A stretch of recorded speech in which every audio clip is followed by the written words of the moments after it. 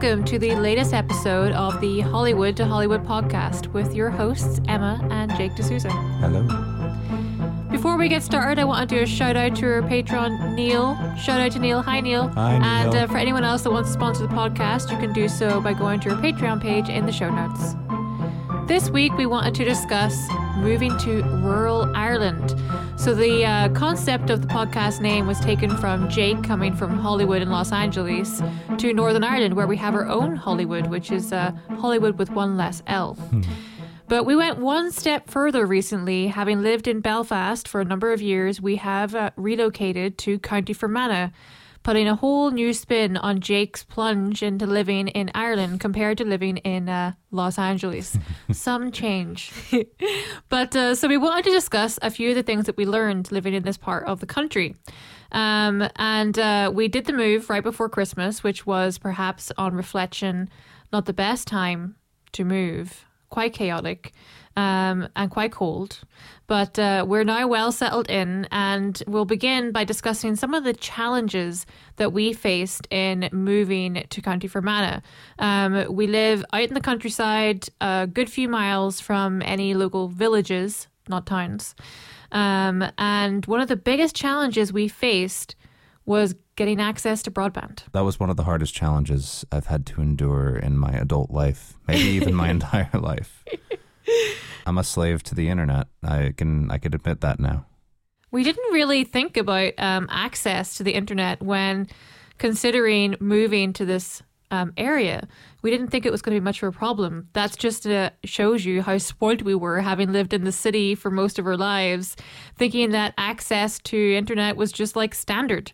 And then we come out here and her connection speed dropped from 190 to 15 and tops. Fast internet should be a human right. But yeah, so it proved to be quite difficult. And obviously during COVID-19, many people are working from home, us included. And not having reliable internet access was proving to be quite concerning. It took a number of weeks to try and find a provider that was going to be able to give us anything near to a workable speed. And even that is pretty low compared to what you would get in any of the cities. We ended up having to get a satellite put onto our roof and connect to a mobile data network. It was quite complicated and a big change from, just calling up, Virgin or BT or whatever and being like, hey, can you turn on the internet? It proved quite difficult. And it raises a whole question around accessibility to internet access in rural parts of Ireland. Many people are working from home, and I imagine that we're not alone in really struggling to get a decent internet connection. For some people, they may not be able to get access at all, or certainly not access enough to be able to work from home. And that creates in its own self quite a barrier in terms of equality and access to services. Yeah, you can't even perform from home jobs that require the internet that, the same person, if they lived in a different town or city, would easily be able to take advantage of. So certainly that was a whole challenge in and of itself. I suppose the next biggest challenge we faced was the fact that because we live so far removed from any of the local villages or towns, suddenly we realized we couldn't order any takeout. Maybe that was actually the hardest challenge of my entire life. I miss a chippy. A chippy? So you've already moved away from what you would have typically thought of getting for takeout in Los Angeles to now officially considering a chippy as what you miss. Now that is interesting. You have officially been converted. I've been converted. No longer. I'm well past the withdrawals from delivery sushi stage. Now it's just give me a fucking cheeseburger. I really could go for a gravy chip. Oh, geez. Well, yeah, you'll not be getting those delivered to the house out here. That's for sure.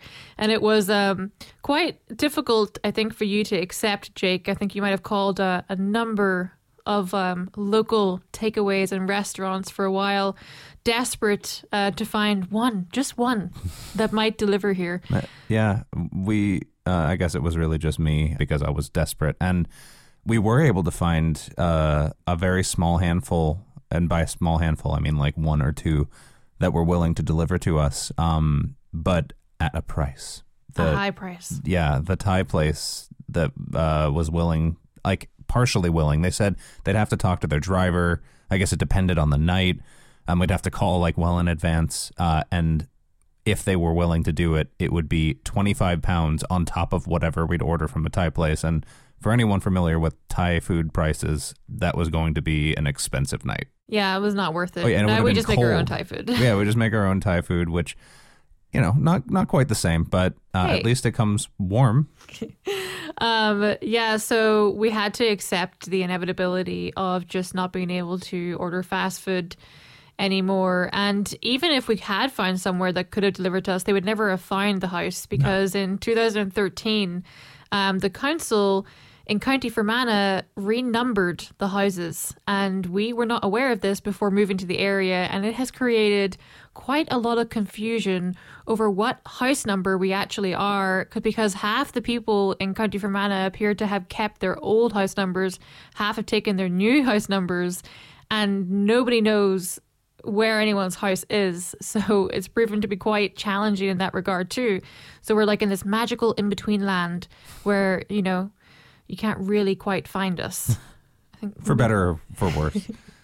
Another thing that we didn't consider before moving to County Fermanagh was the lack of walking spaces. So when you think about moving to the countryside, you are moving into an area where you have all this open space and this peace and tranquility and the countryside and the fields. You're away from all the city noises. You hear the birds. You see woodland critters wandering around. Yeah, it's magical. But before we moved, I had been running on a regular basis in the city. And when I came out here, I realized that if I wanted to continue running, I would have to do so on the road. And for anyone that lives in Ireland or has visited, you'll know that people drive quite erratically in the countryside at very high speeds. And the roads are barely for two cars. They're supposed to be, but they're really not very wide. And so it was a bit of an unexpected anxiety over this idea of going out for my runs, but on the road, in the countryside, in an area where there's lots of corners, lots of hills, and therefore lots of risk. And I didn't run for a few months until one morning in the snow, Jake spotted someone out on the road running up the hill. And I was basically, hands on the glass, staring out the window longingly, just so delighted to see that another person was brave enough to take the plunge. And if they were running in the snow, then they must be a regular runner. So after that, I took the plunge and started running on the road and had to change what I would do back in the city in that I no longer can run with music. And I have to change how I run and cross the road at particular corners or hills and be very aware of the surrounding noises and any presence of cars coming close by. So it's different, but good. It's good, but it's a trade-off because, you used to have the comfort of being able to run, feel safe pretty much anywhere in Belfast, whereas here you have arguably a more beautiful and more serene environment to run in, but it's not conducive for running because of the dangers of no running space and cars flying by that have blind spots everywhere.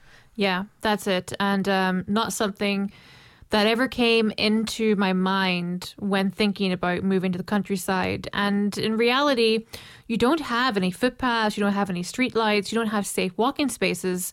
So if you wanted to go for, say, an afternoon walk, and you wanted to feel safe, you would realistically have to get in the car and drive somewhere. Yeah. And then go for a walk in like in a park or something. Yeah, we're told that there are, walking paths in wooded areas or there's trails and things, but they're all a good distance. So it requires that you have a car or at least have someone that can drive you. This is not me at all. I don't fall into this category, but for those of you who have the natural inclination to want to get some exercise, having that extra step right out the door literally can be a damper on that. Yeah, and it brings me into another point about accessibility and the lack of public transport in the Northwest. I feel like we're kind of late to the conversation around the Northwest being completely abandoned, because I know it's been ongoing for decades. I've heard it in the background, but as someone who was spoilt and living in an accessible city where I could take public transport. It was just something I was aware of but never really understood. And very quickly discovered that now that we're living in County Fermanagh, well, it's pretty hard to get around unless you have a car. And that raises a question around the fact that people that live in the Northwest, in Fermanagh and Donegal, are in essence required to have a car because there's just so few buses and so few train links. I mean, the railway system is completely absent in the northwest of the island. And that makes it really difficult for people. Imagine if, you're a household and, you're a husband and wife and you both have jobs that require you to travel to work. Well, then you require 2 cars. And that in itself raises another question around, is that putting people under poverty lines? Because they're required to spend all of this extra money to keep at least 1, if not 2 cars, just to be able to get around and access services. Right, the same services that would be available to people in the city without the need for any sort of a car. Yeah. And I mean, in the early 1900s, Ireland had an envious train network that spanned every county. But nowadays, the rail network only covers the east of Northern Ireland. And the good news is that as part of New Decade, New Approach, there is going to be a strategic review looking at an all-island rail network. And boy, it cannot come fast enough. And I so hope that this does not become another political talking shop where they speak about bringing forward, rail network connections. And then 10 years from now, they're still having that conversation, like so much in politics in Northern Ireland, doesn't really get anywhere. Because it is quite difficult. And as someone who will be working in Dublin whenever we're finally allowed to return to the office, getting to Dublin from County Fermanagh, boy, that is going to be hard. It's going to be hard on both of us because one of us doesn't drive. Well, when I lived in Belfast, I wasn't required to drive because I could just take a bus to get anywhere. That's right. The other thing that will hopefully be changing in the near future, the next year or so, will be the access and availability of high-speed internet. With there's several different companies that are going to be bringing, I think, fiber optic and... Yeah, I think there's Fibrous is one of them. Yeah. That's moving out here in 2022, 2023. So yeah, a little ways off, but I mean, any progress is welcome.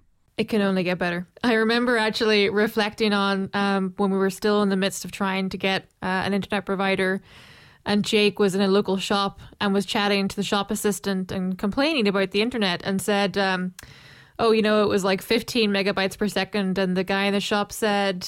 Oh, he said that was great. Yeah, it was like 15 megabits. That's pretty good. If you want to actually work from home, doing call center work or anything that requires doing virtual meetings, there's no way you could do that with 15 megabits per second. It just doesn't work. Yeah, and when we had basically no internet connection, we were realizing just how much we relied on it. I mean, for everything, like from streaming to music to. God. Everything. Yeah, it was just, it was definitely a dark time in moving, was realizing that there were these negative aspects, I suppose, that we hadn't really considered. We find somewhere that we loved, we thought it was going to be a dream, and it is a dream.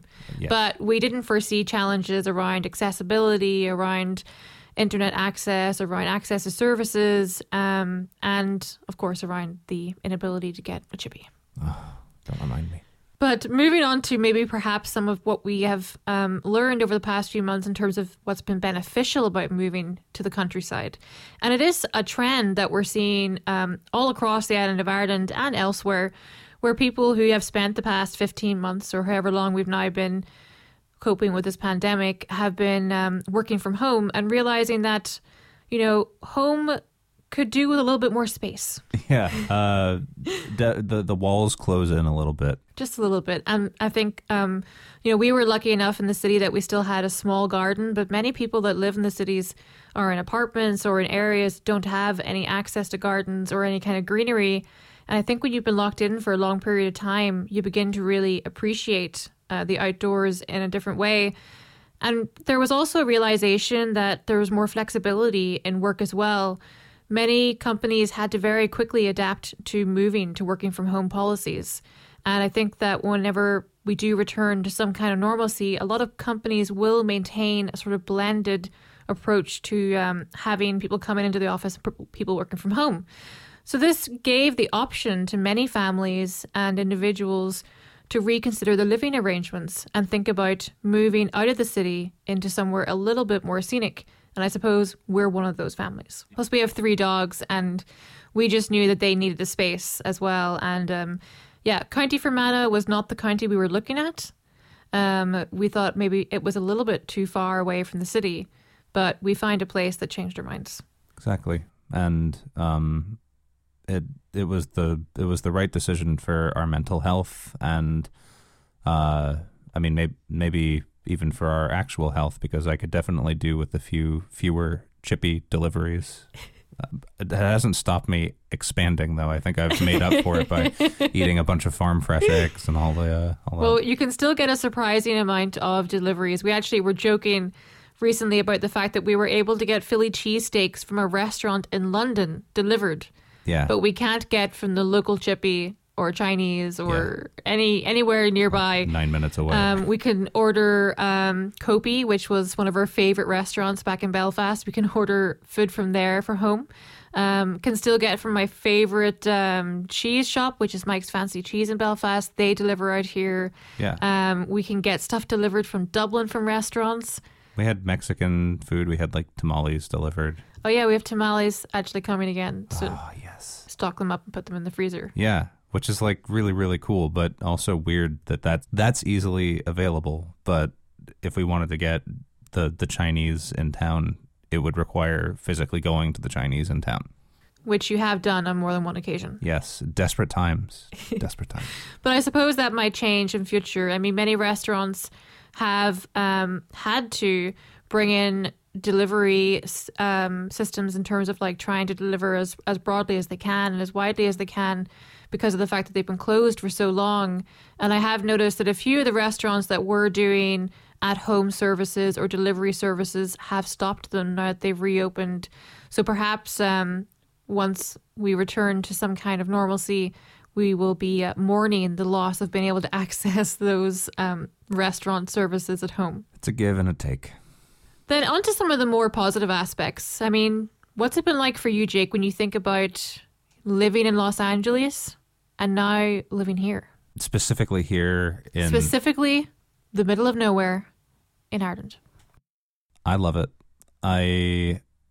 One of my favorite feelings in Los Angeles, and I don't know, this is probably weird. I've always been a homebody, and I always like the idea of there being fun stuff happening and action all around, but I like being in my little cozy spot away from everything and knowing that there is still a bustling world out there, but I'm safely tucked away in a little spot, a little cozy area. And now living here, I am in probably the coziest spot, and I'm very far away from the action. And I like that there, people are out there doing fun stuff and running around and, getting things done. And I can get stuff done too, but like inside. And I like that if I do want to pop outside, which was another one of my favorite things in Los Angeles, I have a really beautiful outside to look at. Like back in LA, there was a nice cozy little patio area that was at the last place we were living. And it was enclosed. It had a little gate. It was very small, but it was, scenic. It was beautiful. It had a nice jacaranda tree overhanging. I love jacaranda trees. They're really pretty. And it was very picturesque and cozy, and it didn't necessarily even feel very much like being in Los Angeles. It was like a special little area. And I loved that. That was such a nice thing to be able to pop outside and see. But now we have that on a much larger scale. We have little cozy areas, but there's also beautiful mountains and hills that we can look at that you'd never be able to see, at least from the areas that we were able to afford to live in Los Angeles. And I'm pretty sure I speak for both Emma and myself when I say that we're very, very happy to be in an environment like this here. Yeah, you actually take me to another point that I forgot to raise. Was another big change for us was the fact that when we went out at night with the dogs, we could see the stars, like really clearly. Right. Like it's incredible because when you're living in the city, there's just so much artificial light that's reflecting in the sky and you can't really see the constellations and stuff. But like here, it is breathtaking when you actually see what's above you. Yeah, there's no light pollution, so you can see the Milky Way. You can see all the planets and all the constellations. Yeah, that's been great. And another pretty incredible thing to see has been just to witness the amount of wildlife in the area. I think one of the first things we spotted pretty early on were a multitude of pheasants. So favorite. many pheasants. Yeah. And I mean, they're on our property. They will just like walk around the property and be like, yeah, are you going to feed me? They're very hungry, it seems, and they're bold. They'll run away if they see you for the most part. But like, I was surprised by how many you'd see on the road. Like, they're not scared when they're on the road. I'll be driving down like a pretty narrow road, and in the span of like 9 minutes, I'll pass 1 or 2, sometimes even 3 pheasants that are just hanging out on the side of the road, seemingly looking like they want to get a ride. They're like hitchhiking. Yeah, so lots of pheasants. We discovered they have actually quite a short lifespan, which is the worst. Quite sad, but great to have them on the property and in the area. And we like to throw out some seed for them and, just try to have a welcoming space and encourage them to feel like this is a safe place. Yeah. And they've actually managed to, be quite content, it seems, on the property, despite the fact that we have 3 big dogs. I mean, not that they would do anything other than just like run after them to say hi. But I don't think the pheasant. But I don't think the pheasant wants to be friends. No. And talking about the pheasant actually reminds me of our cat. The previous owners had told us that there was a cat that would turn up every few days and they would give it a little bit of food, but it was too wild to be able to get a hold of it because they themselves had 2 cats which they rehomed before they moved from the property. But they couldn't get this cat because it was like, don't come near me, but like, give me food. So we were aware that there was a cat that might turn up every now and again. And she did. She turned up and we'd leave her a little bit of food. And then she would turn up a few days later again. And from there, she got a name. Barney, the barn cat. Because she was sleeping in the barn a lot. That's right. And we have now made a successful bond with Barney, who has been upgraded to having her own cat bed in her back porch, which she chooses to sleep in and comes by for food now on a daily basis. And we've actually been upgraded to being allowed to pet her. That's right. So, I even pick her up sometimes, even though she doesn't like it. Good progress. And she's coping okay with the dogs. I suppose she knows she can get away from them. Right. Always has the advantage. And, living in a rural area, it is actually quite beneficial to have a cat on the property. So we're pretty happy to have her around. Yeah, we haven't had to encounter any mice or any sort of rodents so far. And I think we can attribute that purely to Barney. But she's quite a peculiar cat. It came to mind when we were talking about the pheasants. And it reminded me of the time that we threw out some nuts for the pheasant. And out comes the pheasant pecking away. And then out comes Barney. Also eating the peanuts, which seems unusual for a cat. And she was so close to the pheasant. They were just both out there pecking away at these peanuts on the ground. And it was a really unusual scene to see. But great to see that she's not herself interested in the pheasants. No, both of them, like neither of them minded one another. They just very slowly, as Emma says, pecked around the property, weaving between each other to get all of the peanuts that they could.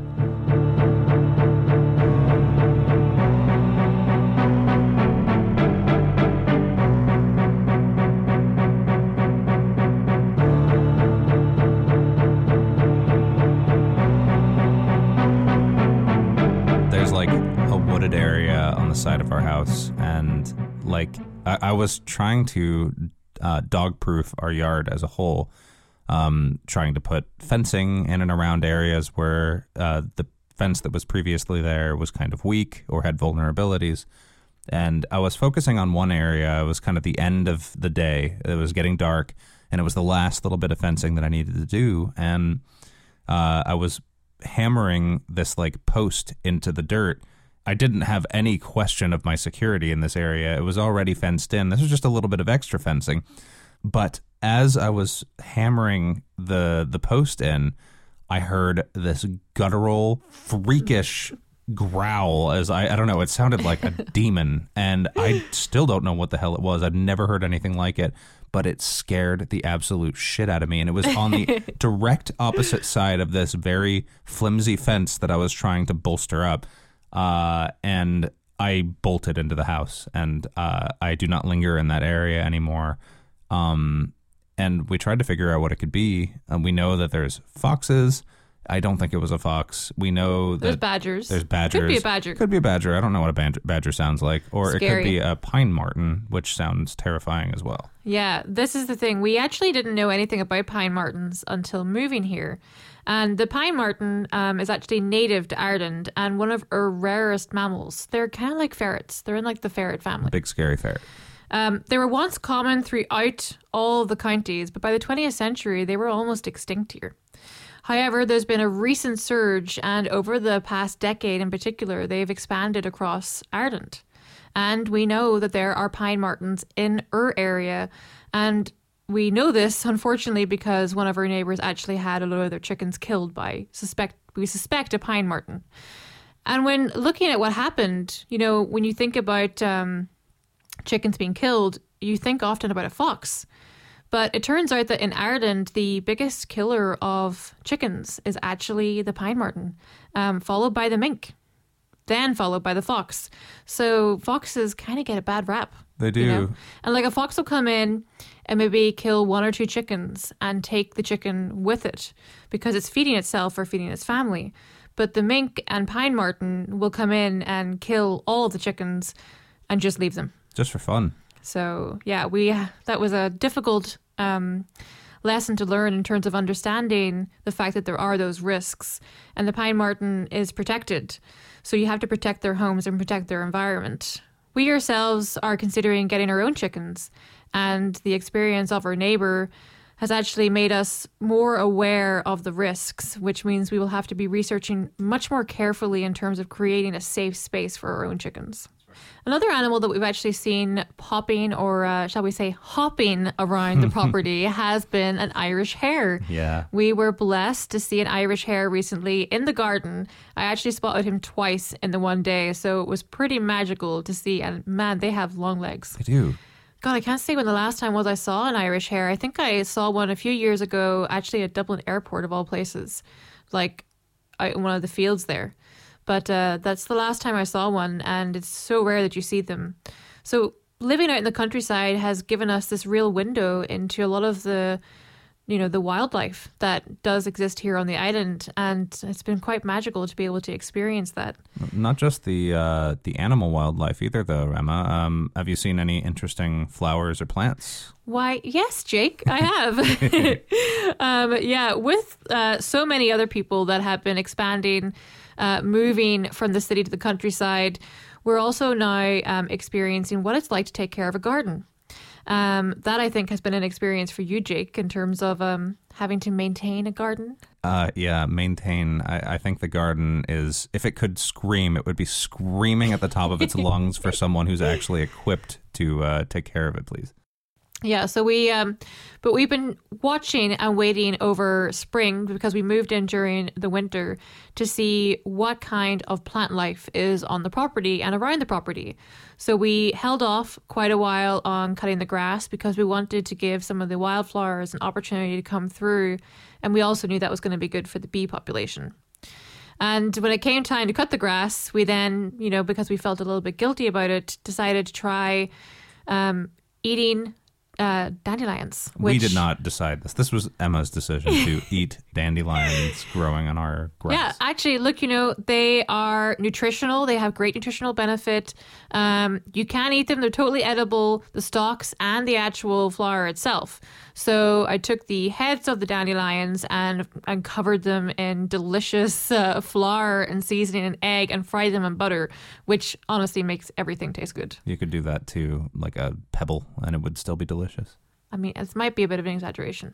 Only slightly. You can totally eat the dandelions. And I have been looking more and more at what wildflowers and what weeds even actually are edible, which is quite a lot. So it's good to be able to try and forage in your own garden where you know it's free from pesticides or anything else, and you know that it's safe to then eat.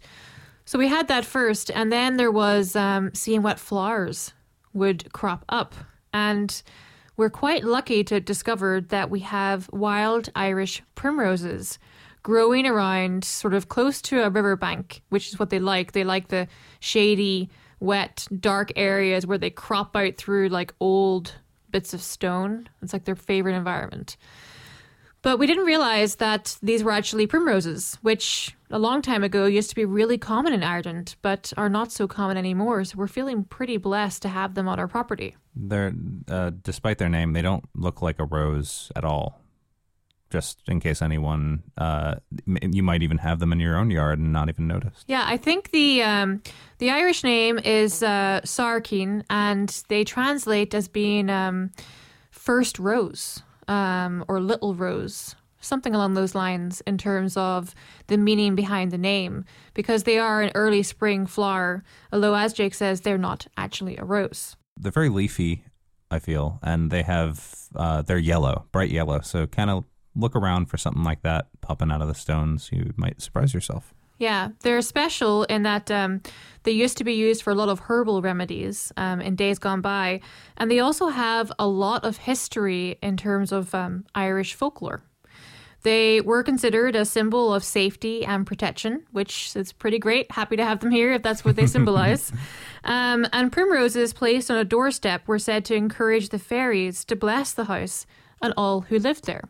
So there is a rich history of primroses in Irish folklore, which made finding them on our property just that little bit more exciting. Another aspect of learning has been trying to take care of growing vegetables.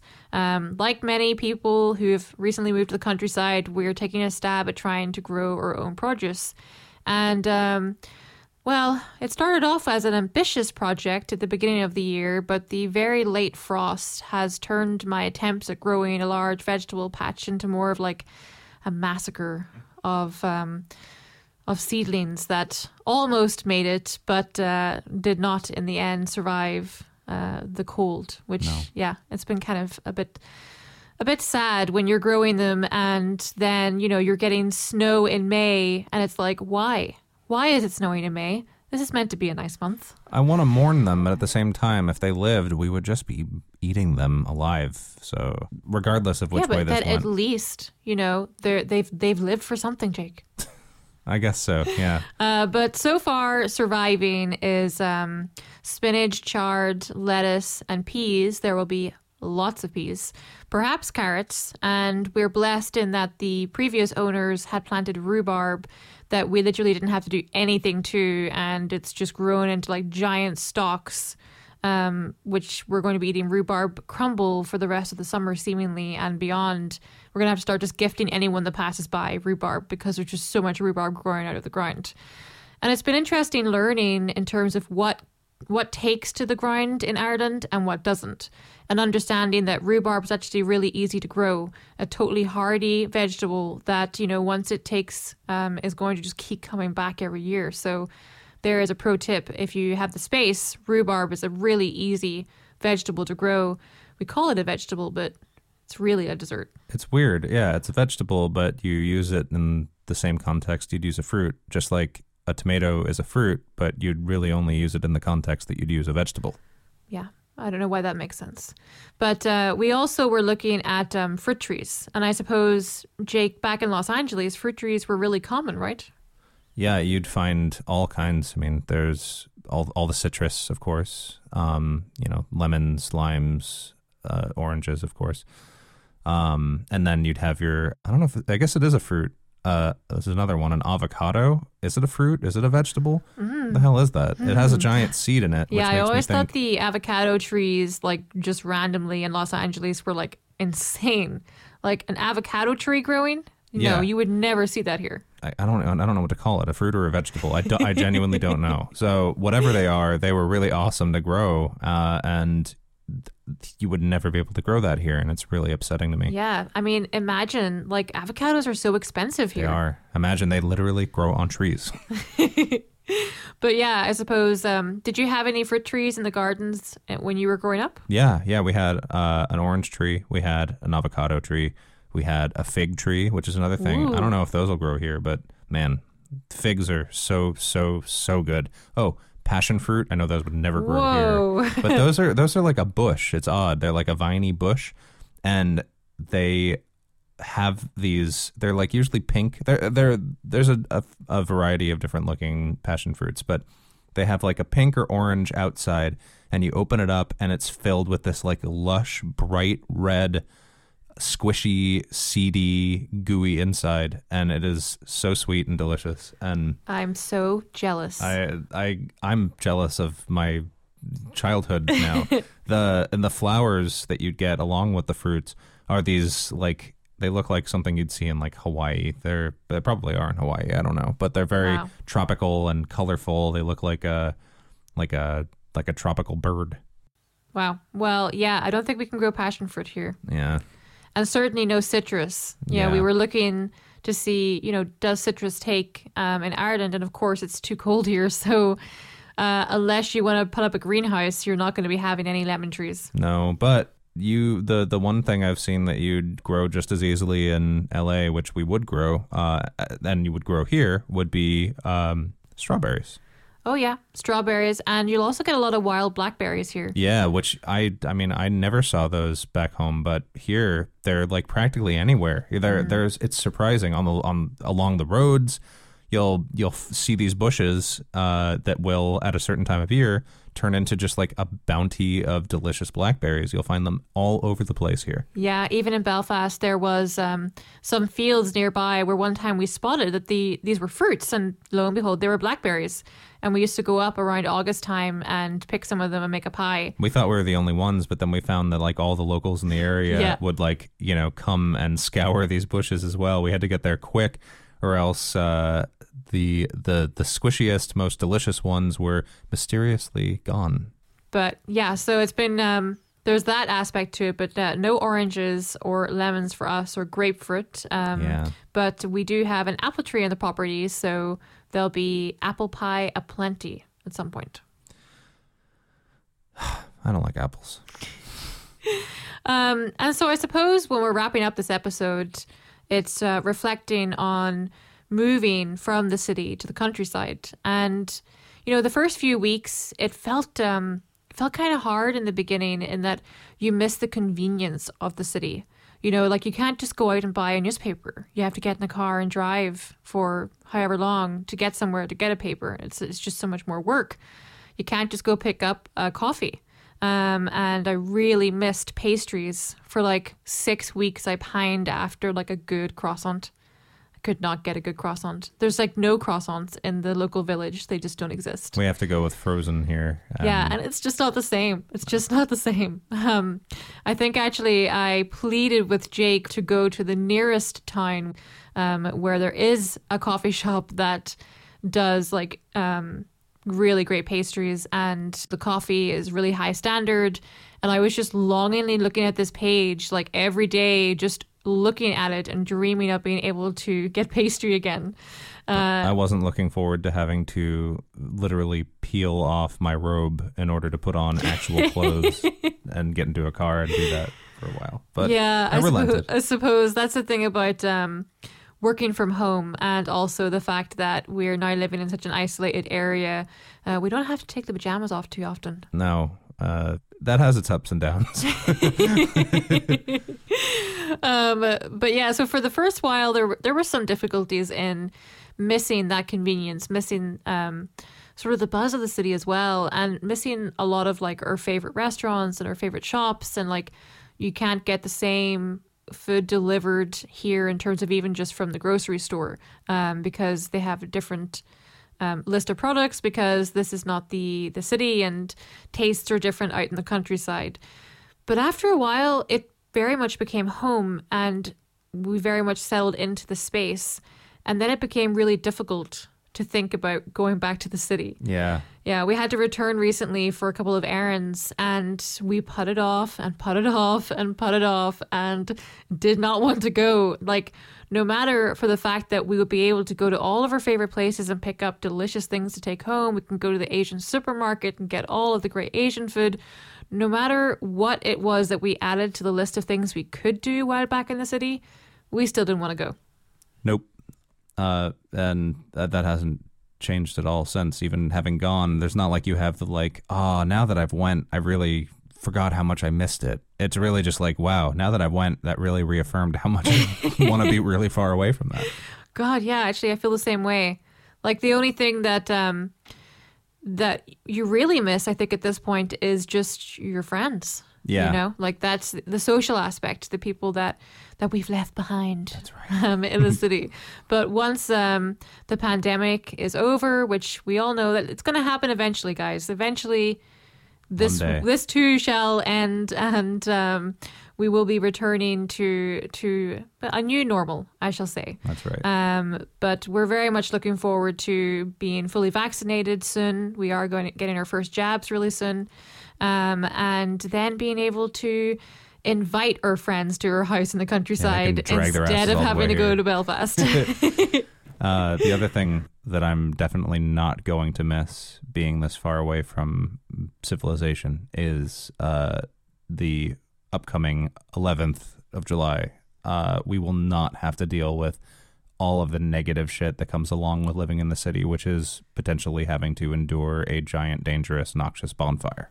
Yeah, I mean, that's actually an interesting thing that you're raising, because it's so Northern Ireland in that when we were considering where we were going to move to and we were looking at prospective houses, you know, we did have to actively look at what the 11th might be like in those areas, because it's just, you know, it's not a good place to be around that time of year in terms of the bonfires and, you know, the parading and the flag burning. Yeah, and just the hate. Yeah, it's not exactly an inclusive time of year. And we wanted to be as far away from sectarian. We used to live in an area where there was like a bonfire on our street, and it really, really wasn't pleasant. You know, it's a hazard.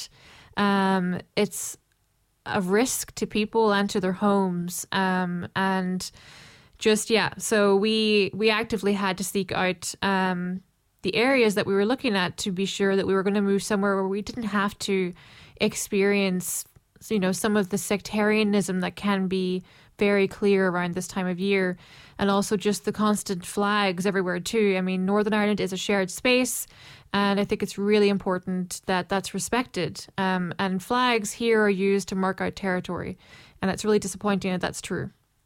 So we found that place in that we ended up just going into the middle of nowhere where, you know, you'd be hard pressed to see anyone building a bonfire out here because there would be nobody at it. No, the only bonfires I've seen out here have been just like farmers burning like random farm stuff, which I'm all right with. Yeah, farmers. We have a whole new appreciation for farmers right. because they're great crack, and you know, we're really looking forward to learning from them, learning how to take care of the property, which Jake is learning from some of our neighbours, but also looking forward to just having the crack in like whatever the local pub is whenever we're finally able to go to it, and spend time with the locals and just really put down our roots in this part of the country, which, you know, it does feel like County Fermanagh is a special place. And that brings us to a close on discussing what it's been like moving from Los Angeles to Belfast to County Fermanagh. I have to say, Jake, I don't think that your parents imagined that you were going to transform into an Irish farmer. No, I can say safely that they did not, and I have yet to fully metamorphose into I don't know, I've seen you in a farmer's hat. You know, those little caps, you know, like the little farming cap. What is it, like Frosty the Snowman, where you put the hat on him and he suddenly turns into a magical, living, breathing yeah, snowman. I mean, when you have the cap on and you have the wellies on and you're out there, you know, doing the garden work, yeah, you're getting pretty close. Once we have the chickens, that's one step closer. And one of the neighbors was joking that they'll be back over in a few months and you'll have a whole herd of sheep and just have completely metamorphosized. Although I'd say we're probably closer to getting goats than sheep. Yeah, well, after the last run-in with sheep, I'm a little scared of them. Oh, well, I guess we'll close with that one last story on the day where I was looking out of my office window and spotted in the middle of the road some sheep. Yeah, in the field opposite, there typically would be some sheep in the field. However, on this particular occasion, they appeared to have gotten out of the field and were just casually walking down the road, which, as we've already discussed, was not really a safe road. No. So we thought, okay, well, maybe we'll go see if we can do something about this. And we went out to our front garden to the sheep, who were then eating the hedges at the front of our house. And coming up our driveway, they were pretty cute, all walking around, 5 of them, I think, in a little pack, just pecking away at the hedges. And so we thought, okay, well, we'll walk them towards their area and try and get them back in. And so we're walking them. They're running away from us, of course, back towards the gate to their own field. And we noticed that the gate is tied in a way that we can't open it. And they must have gotten through a different area, and we can't quite figure out how they got out of the field. So it's pretty hard to figure out how to get them back into the field. And as Jake was getting closer and closer to these sheep, he started to get kind of a bit of a hostile look from one of them. The big one. Sheep are a lot bigger up close than you'd expect, or at least than I'd expect. I had no experience with them. So I thought they were these cute, squishy, fuzzy, little gummy things. And this little herd of them was kind of bottlenecked into an area that I guess they felt like they couldn't move because they couldn't go through the gate. And I was, getting closer to see if I could try and help them. But I don't think the big one wanted help. He just started glaring at me and taking a few steps closer to me and towards me. And at that point, I realized I should start backing up. And as I backed up, he just kept advancing. And I was like, okay, the sheep wants to beat me up. I'm getting out of here. Yeah, so that can't happen. Sheep are friendly for the most part. But, they could also ram at you if they felt threatened or hostile towards you. So on that occasion, we figured we could not get the sheep back into the field. And instead, I spent the afternoon calling around all of our neighbors. We were all phoning everybody to try and locate the farmer as to who owned the sheep in order to get the sheep back into the field. And while we were all doing that, they just casually went back in themselves. Yeah. But I mean, they did go a good ways. I saw them wandering half a mile up the road. And every now and again, there would be a car, and my heart would be in my throat because I was so worried that a car was going to come down that road and hit they'd have to hit the brakes and try to weave around them. And those sheep were definitely playing a risky game being out there. Yeah, they were.